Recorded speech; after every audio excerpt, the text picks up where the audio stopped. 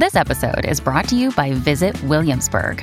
In Williamsburg, Virginia, there's never too much of a good thing. Whether you're a foodie, a golfer, a history buff, a shopaholic, an outdoor enthusiast, or a thrill seeker, you'll find what you came for here and more.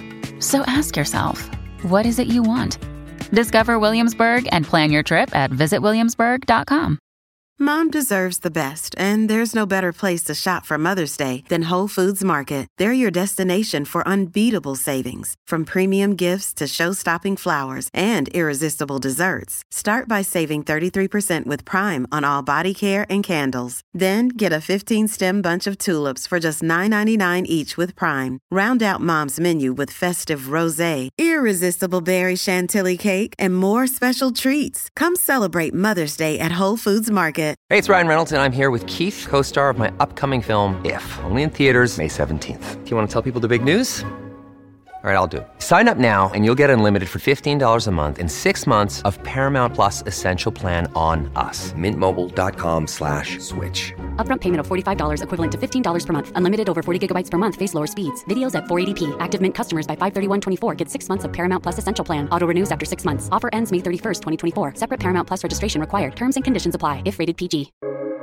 Welcome to the New Books Network. Hello, everybody, and welcome back to New Books in Gender Studies, a podcast channel on the New Books Network. I'm Allison Lee, one of the co-hosts of the channel and assistant professor of art history at the University of Louisiana at Lafayette. Today, I am excited to be interviewing Kate Manne about her new book entitled How Male Privilege Hurts Women, which was published by Penguin Random House in August of 2021. Dr. Manne is an associate professor of philosophy at Cornell University, where she has taught since 2013. She did her graduate work at MIT and was a junior fellow in the Harvard Society of Fellows. She has written for the New York Times, the Washington Post, the Atlantic, and the Times Literary Supplement, and is also the author of Down Girl: The Logic of Misogyny.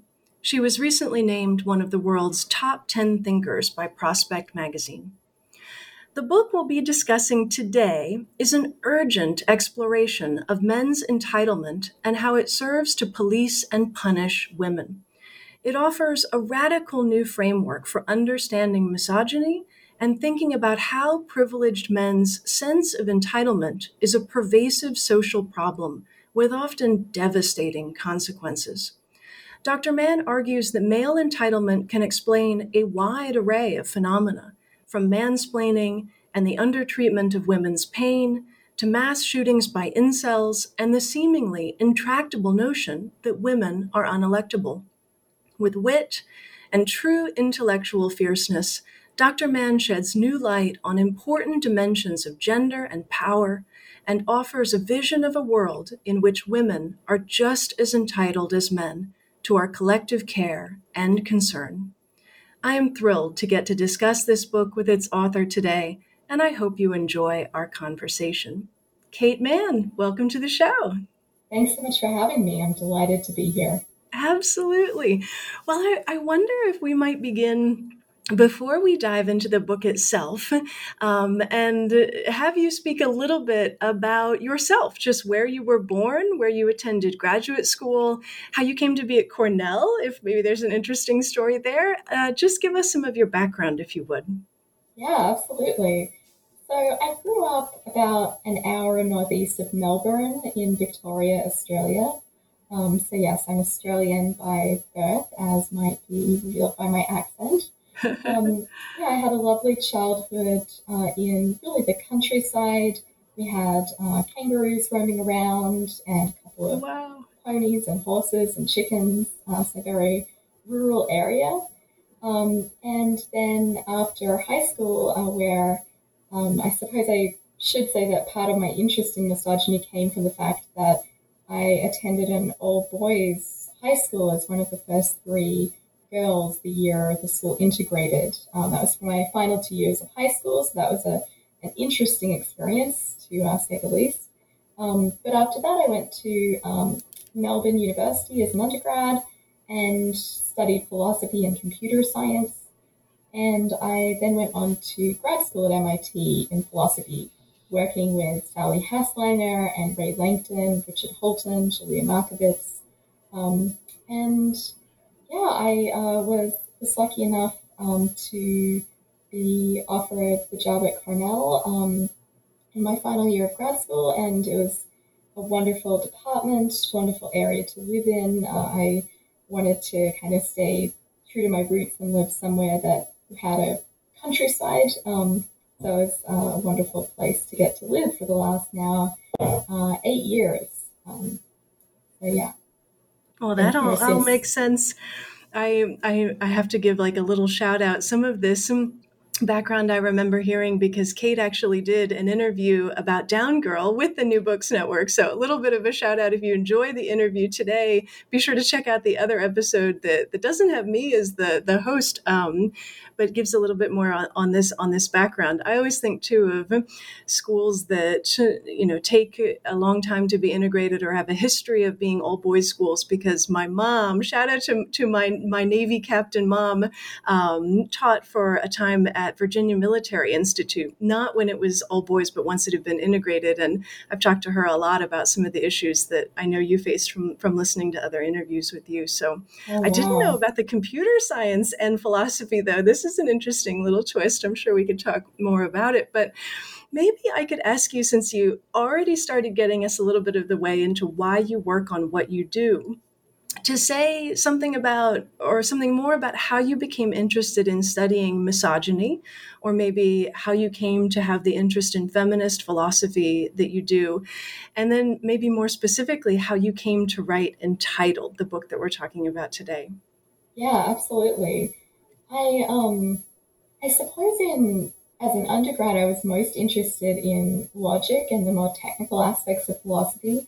That led to my interest in computer science as sort of a supplement to my logic studies. But it wasn't until grad school, when I was at MIT, that I really became, I suppose, had a sense of freedom to pursue a long-standing interest in feminist theory and feminist philosophy that had always been something I was passionately interested in, but hadn't necessarily thought of as a viable career path within philosophy before the kind of tutelage and mentorship of Sally Haslanger. And I remember her saying to a group of us in the lounge one day that sometimes women in philosophy are particularly attracted to studying logic or history because there's a proof or a text. And so it's in some ways harder to be wrong and to just have to defend your views against vigorous disagreement, because you can actually demonstrably be correct. And that had a big effect on me, hearing that, because I wondered if I was doing logic for some of the wrong reasons. So I was very interested in it, but I also wondered if I was shutting off a part of myself that was interested in things like ethics and feminist concerns, because I kind of wanted to be right rather than have to make the argument. So yeah, that kind of occasioned a shift for me into ethics and feminist thought.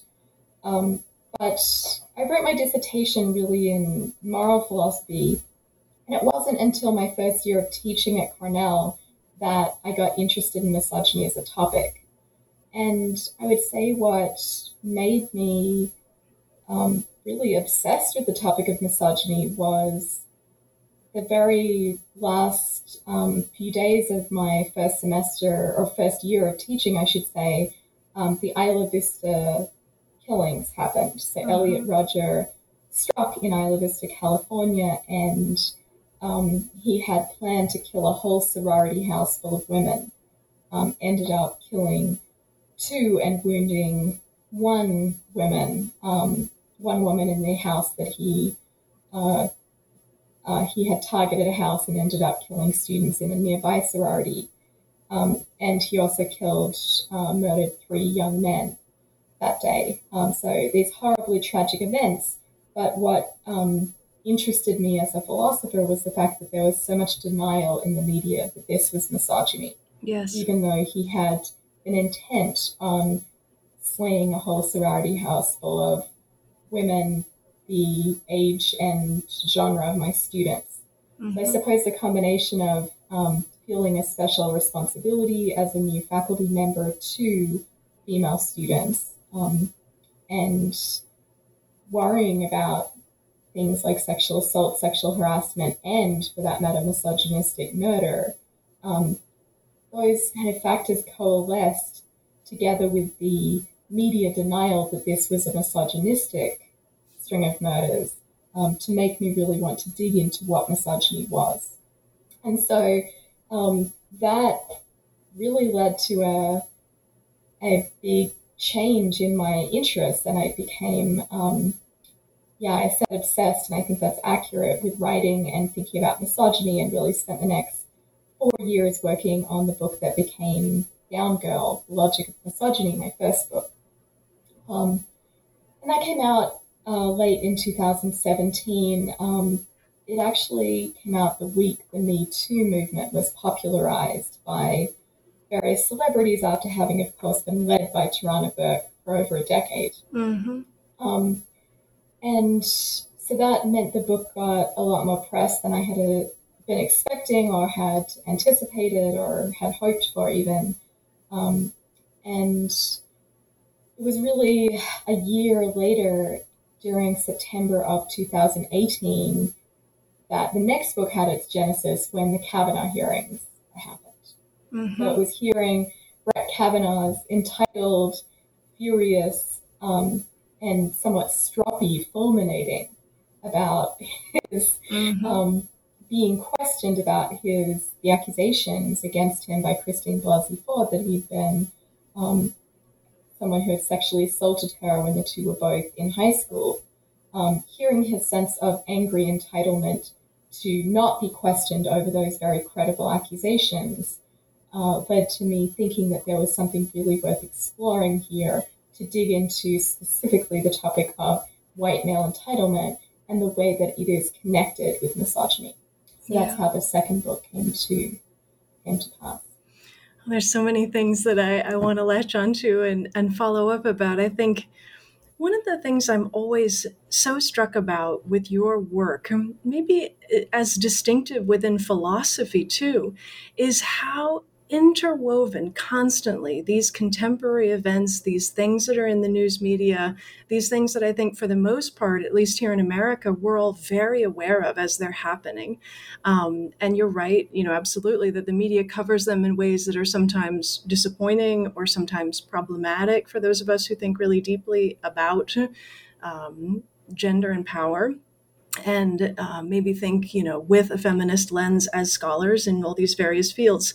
But it packs such a punch to read both of your books now. I read Down Girl and now I read Entitled to talk to you about it today. And I'm just always so struck by the relevance. I mean, it's right here. It's not some distant problem. It's not some thought experiment. It is absolutely central that the way that you're thinking about entitlement, the way you're thinking about misogyny is in terms of things we can all really latch onto and interpret in various ways. Some people watched the Kavanaugh hearings and didn't think that that was a sign of his entitlement or had all sorts of explanations for his behavior and ways of defending him, which you talk about. But I don't know. I'm glad that you mentioned that, and I can sort of plug the book in terms of emphasizing that it does do that so thoroughly, and it's a very different kind of philosophy that gets produced because you do that.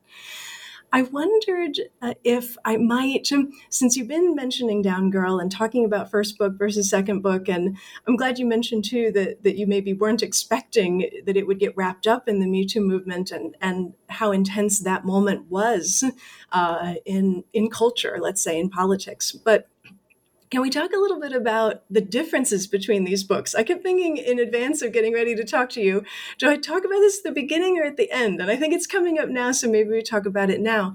But having read both, I was struck by how different the tone maybe, or the style. I kept thinking, how do I describe the difference between these two books? And it's something you do address in the final chapter, actually. You kind of come out and really directly speak to the ways that these books are different.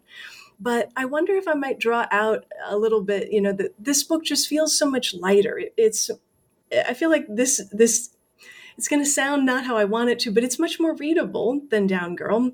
But Down Girl was and is intense, and this book entitled is intense too, but in a totally different way. Will you speak a little bit about the differences between these? And if the personal needs to come up here, you're welcome to speak to that too, because it's something you're very forthcoming about in the book. Yeah, I so appreciate that question because they are such different flavors of books. Yeah. And part of that, of course, is pragmatic. So Down Girl is a book that I wrote before I was tenured, and so I had to think about it as an academic work as well as it was marketed as a crossover book, so as a book that was meant to be a fairly readable academic work. But whereas Entitled was written for a trade publisher, Crown, as well as Penguin UK, and so it had to be written with a much more popular and accessible style and reader in mind. And that was partly intentional because while the first book was meant to be part of my tenure file, the second book I wanted to be for all those people who said they were interested in the subject matter of Down Girl, but couldn't really get past some of the academic prose. Maybe they could, but they couldn't give it to their teenage daughter, who they thought would benefit from reading something along these lines. So I wrote it hoping that philosophers and academics would be interested in it too, but that it could reach a wider audience. But that's just the sort of surface level stuff about genre. I mean, the deeper part of it is that I was really in a lot of despair when I wrote Down Girl. I was writing it as someone who expected to be silenced. And I was writing it as someone who felt like the very act of writing this book was highly illicit according to its content. That being an outspoken feminist as a woman and as a woman in a fairly male-dominated profession and discipline, as of course you and many of your listeners will know, philosophy is highly male-dominated. We're at something like 15% of tenured faculty members are women, which is, I think, second only to theology in the humanities and is comparable to fields like physics and pure math. So it's a huge problem. And I felt like within my framework, what I was doing was liable to be punished. That my theory predicted that I would be in for a lot of punishment. And while there are those aspects that are true, so when I write for the popular press, when I write for a larger media outlet, there is a lot of misogynistic reprisal and punishment. But I actually found that within philosophy, I think for various reasons that aren't entirely good, I didn't feel like the reception of the book was particularly punished. And I didn't feel personally subject to huge amounts of misogyny that absolutely do exist within the field. But I actually think that due to factors that have a lot to do with privilege and less to do with some radiant view of the field, I actually skate by pretty much fine due to things like institutional privilege, class privilege, white privilege, and their kind of intersection. So this isn't meant to be a particularly complimentary view of the field, although I think the field is improving in terms of its receptivity to work that is socially aware and politically hopefully savvy. But I think that it's more that I was able to skate by as a class-privileged white cis woman within philosophy. And the other thing that happened that kind of made me less, it's partly just a story about the evolution of depression, but it's also that after I wrote Down Girl, I felt like a lot of readers reached out to me and said that the book mattered to them or that they got something out of it, even if they disagreed with large portions of it. I think I underestimated during that process the ways in which there can be real feminist community and coalition and solidarity. That those things are very real and very important and can even cut across gendered lines and be true for men, women, non-binary people, that there is a possibility that while it doesn't make me hopeful about the situation whole cloth, there is hope for finding your people. And that led me to a very different mental place when I wrote Entitled. I felt like even though there was a lot of misogynistic punishment, I wasn't as fearful. I didn't feel as on the precipice of being silenced um, or squashed somehow. And I also felt like I had underestimated the power of feminist community that can't stop feminist backlash. In fact, it positively will engender more of it, but it's there as not a panacea, but as a welcome, healthy, salutary antidote. So that kind of awareness of being more in community, I think, stood me in good stead to a book that is still, I hope, and I think, fairly brutal in what it lays out. But I didn't have as monolithic view in writing it of what women face. It's more of a mixed bag than I think I had appreciated. I am just so glad to hear that this feminist community did that, or arose, maybe developed itself around your book to some extent, and that you carried the work on. I don't think we academics talk enough about maybe this mixture that you were speaking to originally, the idea that we publish with university presses, like you did with Down Girl, and then realize that maybe we want to write something that's more accessible, something that they publish in, say, 10,000 copies as opposed to 500 copies, which is often the case with some of the university presses. And that, as you said, we can give to our daughters, or we can talk about with our sisters, our mothers who aren't academics. This mixture, I think you've given such a gift, because Down Girl is a read that I agree with you that is very readable as an academic work, but has moments where it's thick with kind of philosophical discourse that aren't as acceptable. I agree with you too that Entitled, how did you put it, is brutal in what it lays out. And I mean, some chapters, gosh, I think maybe is what I want to ask you about next, in particular. And I imagine every reader is going to be struck differently. Maybe I should say a little bit. The book is structured in terms of 10 overall chapters. And correct me if I'm not characterizing it correctly, but each one is kind of a different case study of different forms of entitlement. The first chapter is called Indelible, on the entitlement of privileged men. The second chapter is Involuntary, on the entitlement to admiration. The third chapter is on the entitlement to sex, another on the entitlement to consent, and so on and so forth.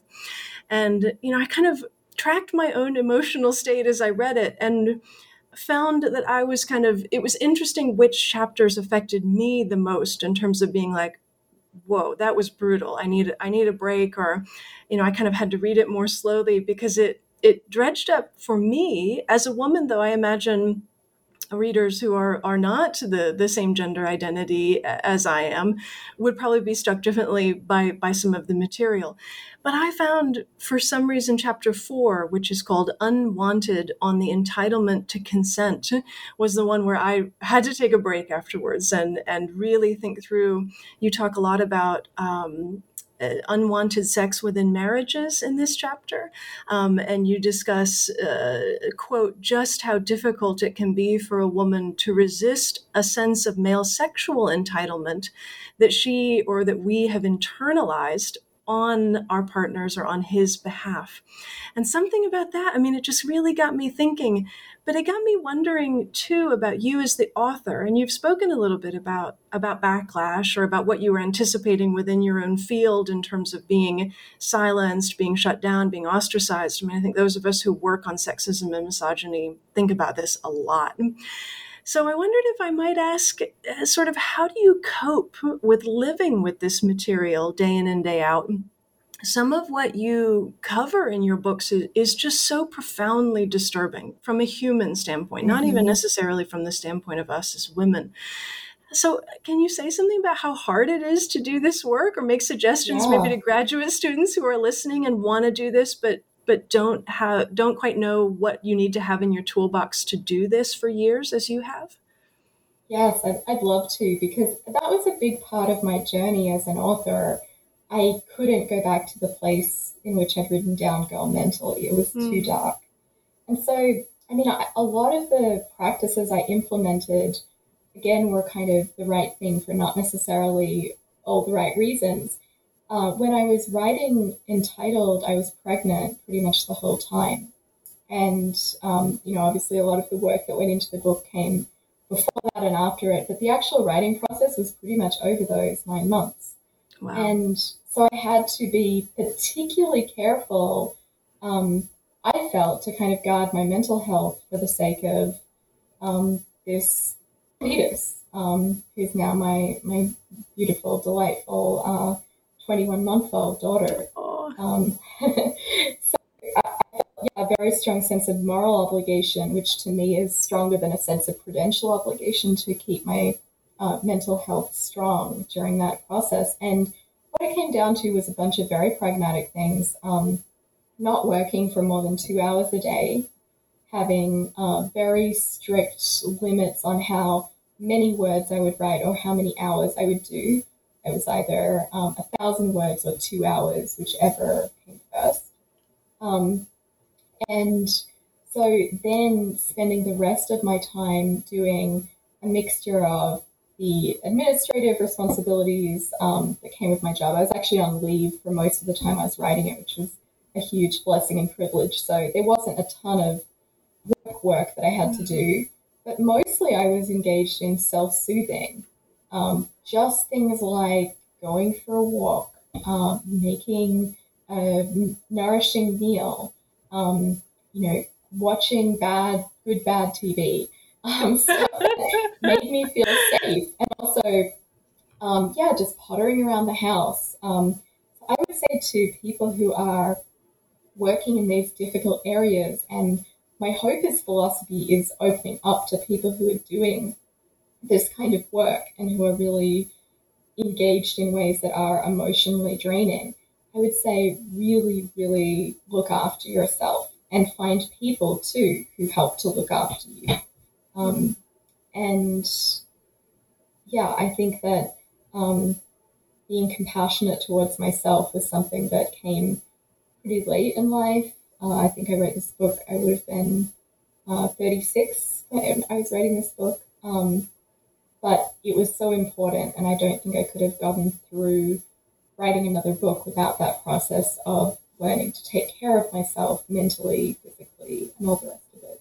Yeah. Oh, I'm so glad that you mentioned those actual specifics. I worried that you would keep it really general, and I feel like now I have permission to watch bad TV. Oh, there's so much bad TV that I'm going to indulge in now as I work on misogyny myself. We don't talk about it enough as academics or as kind of scholars, regardless of your field. This idea of learning, as you said, how to be compassionate, and how to take advantage if you're on leave or something, as you said, is such a privileged thing to be able to have the space to write in this way. But it doesn't mean, listen up, everybody, it doesn't mean you write 12 or 16 hours a day, especially if your situation, as Kate was describing, is one where you have to take care of your body and your mental health. And I can't thank you enough for saying what you did. I kind of want, maybe it's a good moment to talk about the way that the personal appears in this book, the way it too is threaded through, similar to, talking about Brett Kavanaugh, talking about the Isla Vista murders, and so on and so forth. I wanted to read, this is just a tiny snippet from the last chapter. I like to do this because I think you have such a beautiful voice, and it is such a readable book, as we've been saying. And I'm hoping maybe reading a little bit of what is actually in this book will entice our listeners even more to get a copy and to read the whole thing. I'll be overlapping a little bit with what you already said, and I do have a follow-up question. So I'm not just going to read it and then leave you hanging, but this is from chapter 10, which is called Undespairing on the Entitlement of Girls. You say, quote, I wrote much of this book while pregnant with my first child, which you already said, and I came to feel that my previous despair had been something of a luxury I can now ill afford to indulge. I am still pessimistic about the possibility of making much needed feminist social progress without incurring destructive, toxic backlash. But giving up no longer feels like a viable option. I increasingly feel the need to keep fighting, regardless of the outcome. Hope, to me, is a belief that the future will be brighter, which I continue not to set much store in. But the idea of fighting for a better world, and equally importantly, fighting against backsliding, it's not a belief, it's a political commitment that I can get on board with. Oh, it took my breath away. I have goosebumps a little bit now rereading it. And Thank you. it makes, oh, you're so welcome. Thank you for writing it. I mean, it's just, the voice is so powerful. But it also is so realistic. I don't know how else to put it. It's like, it's tempered in a way that really reveals the kind of thinker you are. But I think too, the kind of human being you are and what you really went through as you wrote this and moved through this despair. It struck me as I was kind of getting notes together for today that I feel like we know the role maybe of belief in philosophy. And I think we know pretty well the role that political commitment has often in certain kinds of philosophy. But I wondered if you might say something about what the place of hope, would be in a philosophical system, or as someone like you working at very high levels of philosophy. Where does hope go amidst belief, amidst politics? What's its place?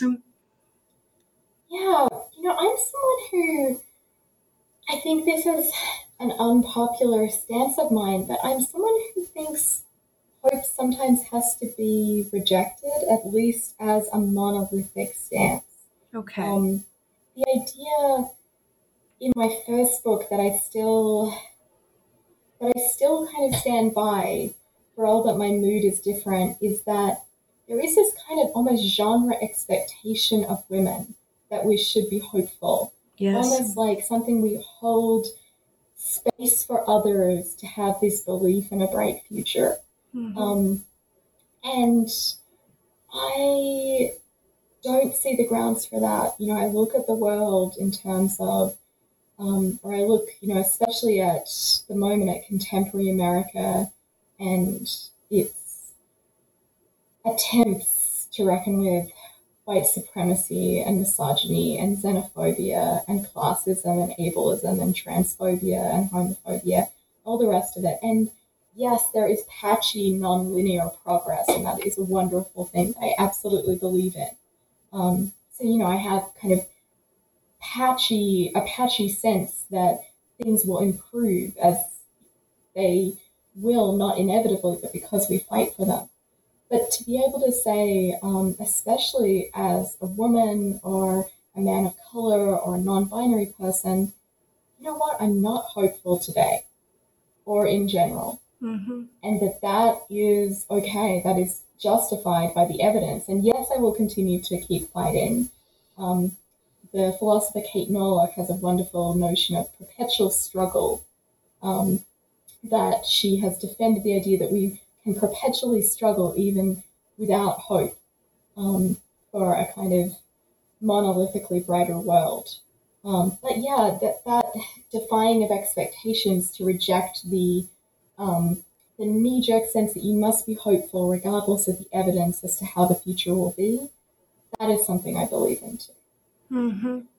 Well, thank you for addressing that. It was kind of something, maybe because I'm not a philosopher. Art history is a very different field, though I like to think at least we have aesthetics as common ground. We could sort of toy around with that edge of things a little bit. But yeah, this idea of perpetual struggle without hope, I'm gonna have to think about it more. Maybe since I'm mentioning, or I'm bringing up or outing myself as an art historian here, definitely an outsider in terms of I'm not in your field and I'm not technically in gender studies either, though I work on masculinity. I wondered where you see your work intersecting with masculinity studies. And maybe in particular, I was thinking a lot, I read Michael Kimmel's Angry White Men, American Masculinity at the End of an Era, a couple of years ago. I think it came out in 2013. And I wondered, he's kind of persona non grata right now in his own field. But he does talk about aggrieved entitlement, I think is the way that he put it. And I wondered both, you don't have to speak directly to his work, but just where do you see your work in terms of the overlap with efforts in various fields in terms of masculinity studies? Are we unified, or are we all kind of working in our own little corners, shining flashlights and hoping it'll illuminate all of us together? Well, that's a great question, because I'm someone who really wants to draw on the work of sociologists as well as people in many other fields, historians, political scientists, art historians for that matter. I see myself as somewhat of a bowerbird who's kind of plucking shiny things from different fields, and I never care if it's philosophy. Like, sometimes philosophers have this sense of ourselves as having this prestige discipline, and the question, is it philosophy, is kind of synonymous with, is it good or is it interesting? And I just think that's so false, so manifestly false. So I see the kind of project of trying to illuminate masculinity, and especially white masculinity, as simply illuminated in different ways by people in different fields, that is having an important unity. And I see it as very much connected with the feminist project of understanding misogyny. So in some ways, for me, these are concepts of the natural flip side of each other, because the way I think of it is there are all of these toxic male entitlements that are both felt and internalized by privileged male subjects oftentimes, and are bestowed by third parties, including oftentimes by women, entitlements to sympathy, to care, to sex, to consent, to money, to political power, to knowledge. And the way that gives rise to misogyny is that when designated givers of these goods, namely girls and women, don't supply privileged men with what they're deemed entitled to, then there is misogynistic reprisal in the form of punishment and enforcement and coercion and attempts to control, as well as sheer violence. And all of these down girl moves, as I think of them, trying to get women into line in order to bestow those goods on designated privileged boys and men. So yeah, does that make sense, the way of seeing it as, in order to study these masculine entitlements, we need to study misogynistic punishment of girls and women, as well as analogous treatment of non-binary folks, analogous and worse, oftentimes, and that the whole really needs to be studied, holistically, even though, of course, different people can be honed in on different parts of the elephant, but it is the one elephant. Yeah, absolutely. I think it not only makes sense, but it makes sense what you were saying about kind of needing to study this particular subject, to really dabble across so many different fields to put together something that's holistic.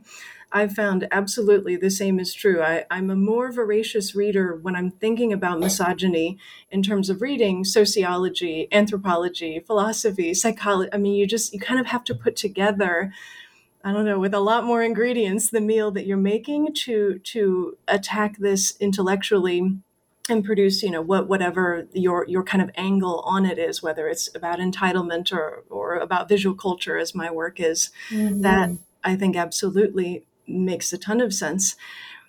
Maybe we can dig in now, since we're starting to talk about kind of some of the specifics of entitlement that you get into in this book. I was very struck in the chapter, I think it's chapter 8, called Unassuming, on the entitlement to knowledge, which I have to say, from the table of contents, I was like, oh, I'm looking forward to this one, because as women working in academia, this entitlement to knowledge, and this chapter has a good amount on mansplaining, and I mean, it crops up occasionally, but this one in particular, you talk in this one and in a couple of others about this idea of testimonial injustice, which I think intersects with what you were just saying, and about epistemic entitlement.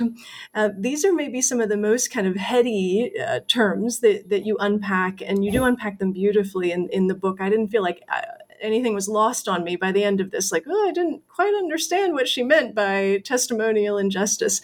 But can you explain these two concepts a little bit to our listeners? And then I want to ask you a follow-up question about testimonial injustice.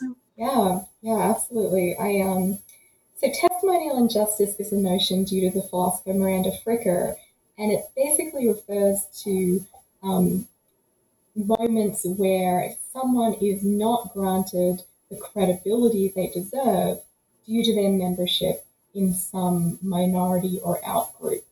So an example would be as a woman not being taken as seriously as you deserve when you testify to the fact that in the talented Mr. Ripley, Fricker's original example of this, Marge Sherwood is testifying to the fact that she suspects her fiance, Dickie Greenleaf, has been done a mischief by the talented Mr. Ripley, by Tom Ripley. And she has good evidence of this. Her belief is warranted. She perhaps even has knowledge of this. But her father-in-law-to-be, Greenleaf Sr., says, Marge, there's feminine intuition and then there's facts. By dismissing her as having the mere feminine intuition that something has gone wrong here when, in fact, Dickie has been murdered. So this is a classic example of testimonial injustice where someone is taken less seriously than they deserve or taken to be less credible than they deserve to be taken because, in this case, she's a woman. Now, this is linked, in my view, to a phenomenon that I've labeled epistemic entitlement, where privileged people, and I focus especially on privileged white men, they feel entitled to be the ones who issue explanations, who give information, and who represent themselves as the authority on a particular subject. So often this will result in mansplaining. So understood in this way, epistemic entitlement is something that will often occur independently of, prior to testimonial injustice, and actually goes some way towards explaining it.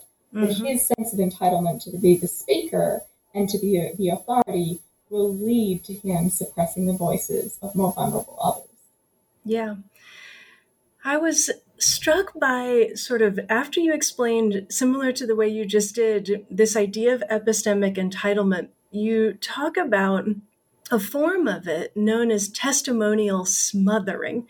And this is where a speaker kind of self-silences because they anticipate, as you say, that what they have to contribute is either not going to receive the proper uptake, or it might actually unplace the speaker or place the speaker in a kind of unsafe, maybe even risky situation to come forward and say what they want to say or what they know to be true. This made me wonder, maybe this is the most curveball or most intense question I promise that I'll ask you, but do you think testimonial smothering of this kind maybe happens for those of us scholars who work on misogyny and entitlement? Yes. Oh, I love this question. So yes, testimonial smothering is a notion due to the philosopher Christy Dodson, and it is this powerful idea of a kind of coerced self-silencing, just as you described, where someone self-silences due to their anticipation that their words will not receive the proper uptake. So the way to picture it is the words are kind of on the tip of their tongue. They want to testify, but they jam them back in their mouth. They kind of eat their own words because they don't feel that they will be understood or taken aright, and that there'll be something risky or even downright dangerous about this testimony. And this is actually the very first notion that I introduce in my book Down Girl in the introduction. And I wrote that introduction precisely because I had felt through the entire process of writing that book in danger of self-silencing. So the book opens with the example of strangulation, the literal act that is this misogynistic act of coercive control, a very common form of domestic violence that is almost invariably perpetrated by men and is perpetrated disproportionately against women, although children are also quite vulnerable to it. And I explore the connection between the literal act of strangulation and testimonial smothering as both ways in which women are controlled and made to eat their words rather than saying their piece. So the intro is called Eating Her Words because I had felt throughout the writing of it that I would do that. My anticipation of the book getting horrible backlash would make me just stop and be silent. It's such a... And I'm sure that's true for others. I mean, I can only speak to my own experience directly, but I don't think I'm that unique. I think there is something risky, dangerous in writing about these subjects. Yeah, and I think the fact that you sort of put it out there in the way that you do and then reiterate it again in a different way or in a slightly different context, because entitlement is the lens that you're focused on in this book. I almost think it's such important stuff for us to read, male or female, this idea that what we work on might get us in trouble. Oh, I feel like I have something important to say, but will I not get tenure if I say it in a book, on this magnitude, or say it as thoroughly, as intensely, cover it as intensely as it needs to be covered?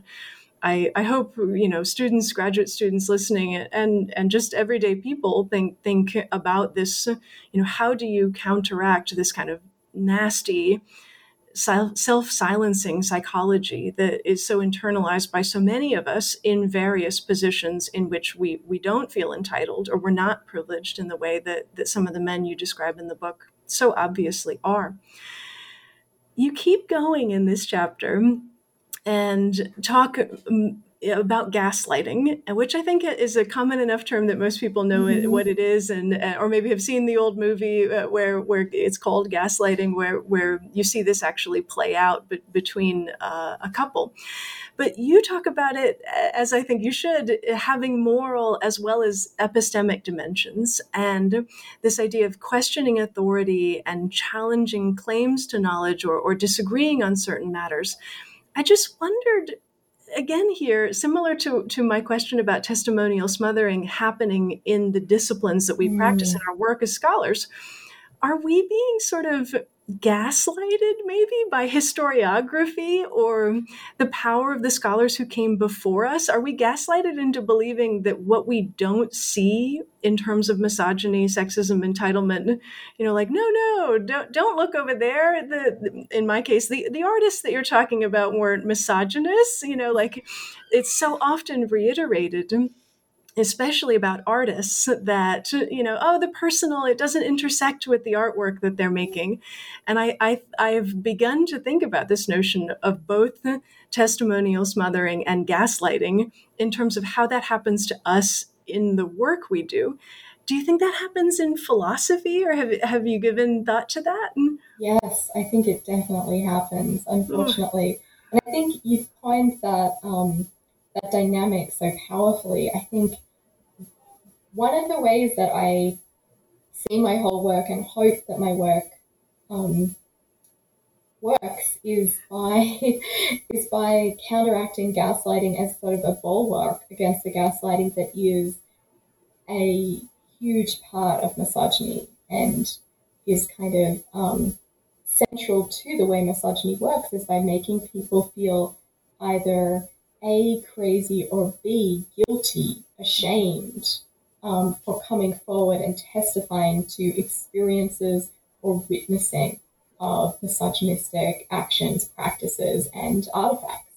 I think that what often happens in philosophy is people are made to feel irrational for not buying some accepted narrative, or not buying some common intuition, or even set up framework, thought experiment.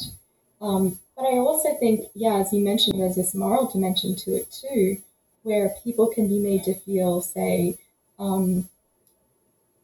insufficiently sympathetic, guilty in as much as they're not extending full compassion for having the quote unquote wrong view of a situation. So, this is something that I think we really need to combat. And I have this hope that philosophy at its best could actually be something that works against gaslighting. Because, in a way, the spirit of gaslighting is to squash disagreement and to squash divergences in perspectives that are threatening to the gaslighter. This is something that the philosopher Kate Abramson has brilliantly illuminated. And one thing about philosophy as a humanities discipline is that it thrives on disagreement. And I think that it's possibly one of, if not the most disagreement-friendly practice. So that's a kind of double-edged sword. It can both work to squash other perspectives, to say in a very direct way, no, that's an illegitimate perspective. Or my hope is, at its best, it can be used to open up terrain and say, isn't that an interesting divergence in how to see things? Let's explore that more. Let's view this as a useful divergence, a fruitful disagreement, and not something that has to reach premature convergence. Oh, I love that idea of sort of using what philosophy is innately to almost kind of weaponizing what philosophy is innately in order to counteract this feeling that what you're going to want to say is irrational. And maybe going back to what you said originally in terms of the intersection between your interest in computer science and your initial interest in logic, because you want so much for to be able to prove it's true and not have people be able to take it apart. I guess you can use some of that same very rigorous logic to counteract the gaslighters, because there is reality, there is truth to some extent, there are facts. I mean, I'm a historian, there have to be facts or I'm out of a job. But you can weaponize, you can use that stuff to undermine what I see so strongly in our culture today, which is, well, I see it this way and you see it that way. And, what are we going to do? How do we ever meet in the middle? Yeah, that's good. Yeah, that's just how I see it. I think I came to philosophy for a bunch of reasons, some of them good, some of them not so good, but I stay because I think these are powerful tools that can be used to arm marginalized people.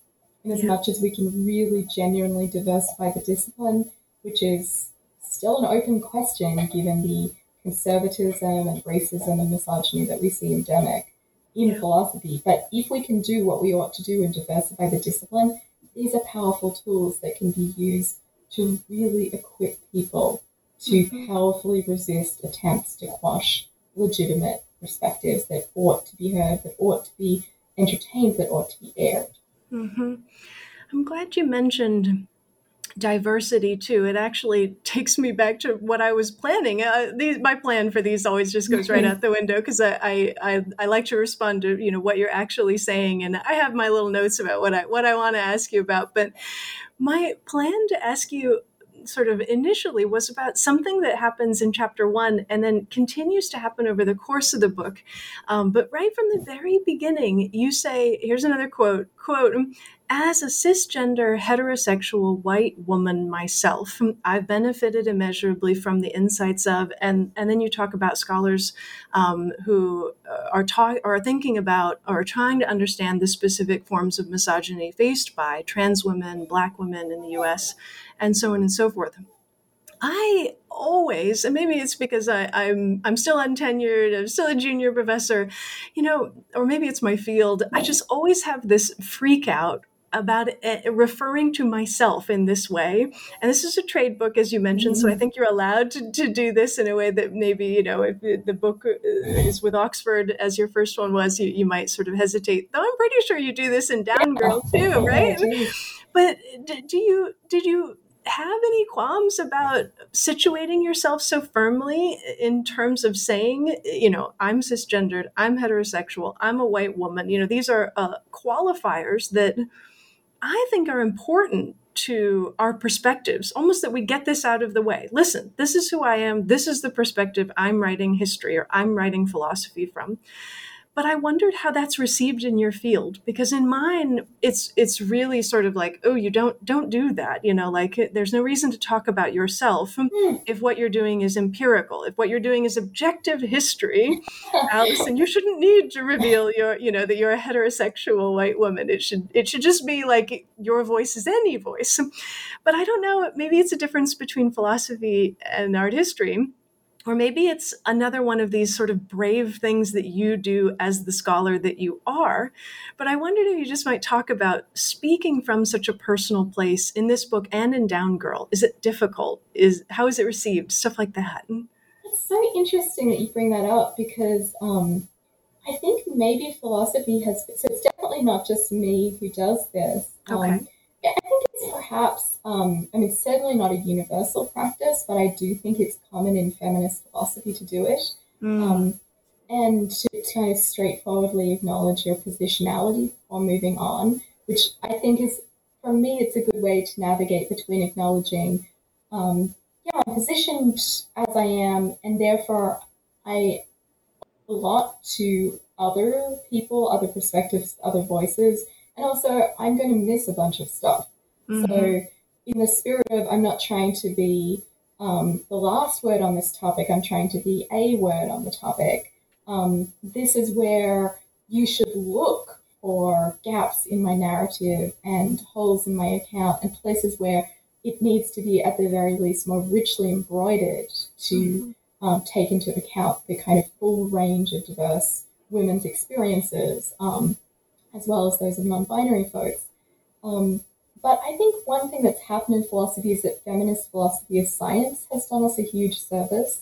So I'm thinking of people like Elizabeth Lloyd and Helen Longino and Liz Anderson, among others, many others, who have really made the argument that while there is such a thing as objectivity and intersubjective, community building within science to come up with truths that ought to be acknowledged, often our search for objectivity or a richly robust intersubjective account, those attempts can flounder on our own biases. So very straightforward things like people had a passive account of the role of the egg in human reproduction because they kind of viewed the sperm as like doing its thing and being an agent and super active and like a little man on its way to race to the egg. And, feminist philosophers of science really helped take that apart and expose the myths that had been promulgated in the name of big S science, because it was mostly male researchers who had very biased and fixed ideas of the feminine and the masculine, and had missed all of these cool agentic things that eggs were apparently up to. I actually don't know exactly how that works. But, I think the example works well enough for my purposes that by acknowledging our positionality, we don't say, I think necessarily that we're not saying things that are generally true, but we're inviting readers to embroider, to elaborate, and also to challenge in ways that are healthy and important. Yeah. I think I like this idea of exposing myths and like you said, so having to sort of name who you are so that others know where your biases or blind spots might be so they can jump in and add to the work, because I'm all about that in my own work. Like, hey, I'm never going to cover this as completely, as thoroughly from all dimensions as it should be. Everybody else jump in. And I think your work does that, where it has this flavor of like, this is what I have to say about this. Now, everybody jump in, build on this from your own perspective, use this as you will. In terms of exposing myths too, I thought to ask you this maybe as the kind of last question about the book. And it's something I've been thinking to ask scholars in these interviews lately. And it's just sort of maybe like, what surprised you the most about exploring entitlement at this depth? Was there something you just really weren't expecting to occur over the course of the research, over the course of writing it, where you're still like, wow, I didn't know it was going to go in that direction? Yeah, it's funny. It kind of comes back to some of my roots, but this is kind of dark, and I guess I should, give a little content warning for sexual assault. What surprised me was how much sexual assault is committed by boys, not men. So something we saw in the Me Too movement is a lot of the men who've been taken down by its popularization have been these men who adhere fairly well to a kind of dirty old man trope that is itself ageist, problematic, has a kind of capitalist logic to it of these men being sort of past their commercial viability or near enough. So, you have people like Harvey Weinstein in his late 60s, Roger Ailes in his 70s, maybe even 80s, I can't recall. But you have these older men who are the faces of the men who are taken down. But in the US, at least, between a quarter and a third of all sexual assault is committed by juvenile offenders, overwhelmingly male. And that means we have a very serious problem in how boys are being taught about sexuality and what they're entitled to do and to take from girls and other boys. Because I should say that an unusually high proportion of this sexual assault, so it's still disproportionately against girls, but it's also committed quite often against boys as well, and I imagine also against non-binary kids.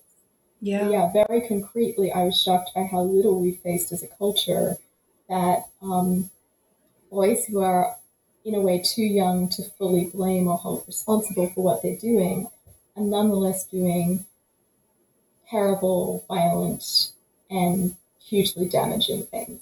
I feel like we haven't fully come to grips with that as a culture because it's a very difficult problem. Firstly, there's just the practical question, how to educate people not to do this. But there's also the question of, well, how can we begin to think about these acts that, as Roxane Gay, the brilliant feminist writer, put it, they're the acts of men done by boys who are too young to be men, but they know how to do the damage of men. That's how she puts it. When she's writing movingly about her own, she was raped by a group of boys when she was in her early adolescence. And that was the thing that has kind of stuck with me, especially as I'm now a parent thinking about how we raise children. How are we going to tackle this? It weighs on me very heavily, and I don't know the answer. How indeed. And, I can only think that at least part of the answer is that books like yours have been written, that they're accessible in the way that they are, that they're written in such a way that we can all latch on and really understand what's at stake here, all of the different kinds of nuances and permutations that you cover. You've done not just a service to your field, but I think a real service to all of us in terms of writing this and asking us to think about this. Oh, I've taken up so much of your time. I do want to ask quickly what you're working on now or next. What can we look forward to from Kate Manne as you continue this career and this trajectory? Are you switching gears? Are you staying here? What's happening? Thanks. Well, at the moment, I've been really interested in gaslighting. So, in a kind of longer treatment of all of the, or at least some of the many areas where gaslighting is a problem, and trying to give a general definition of gaslighting, much like the definition that I gave of misogyny, that tries to understand it as a systemic phenomenon, as something that isn't necessarily interpersonal. I think it can also be political and collective. And here I've been inspired by brilliant work by Elena Ruiz, a philosopher who's written about cultural gaslighting of Indigenous women and Black women in particular by white settler colonialist culture. So yeah, I'm thinking about gaslighting a lot these days. So That sounds like such a great project. I mean, of all the things you could have said, I think I'm particularly interested for that. And if it ends up becoming a book, I will hopefully get to interview you again and talk about that work. Well, I would love that. This has been such a joy and such a rich conversation. I'm so grateful for your wonderful, wonderful questions and your engagement and your kindness. Oh, well, thank you. I mean, I just always have this list and hope that it appeals not only to the scholar that I'm talking to, but hopefully to our listeners. So get this book. I mean, I don't know what else to say. I've enjoyed talking to you so much. Thank you for taking the time to discuss it with me and being so Pleasure. open about the work and what it takes to do this work. All right, everybody, you've been listening to New Books in Gender Studies, a podcast channel on the New Books Network. My name is Allison Lee, and I've been talking to Kate Manne about her new book entitled How Male Privilege Hurts Women. Thanks so much for listening.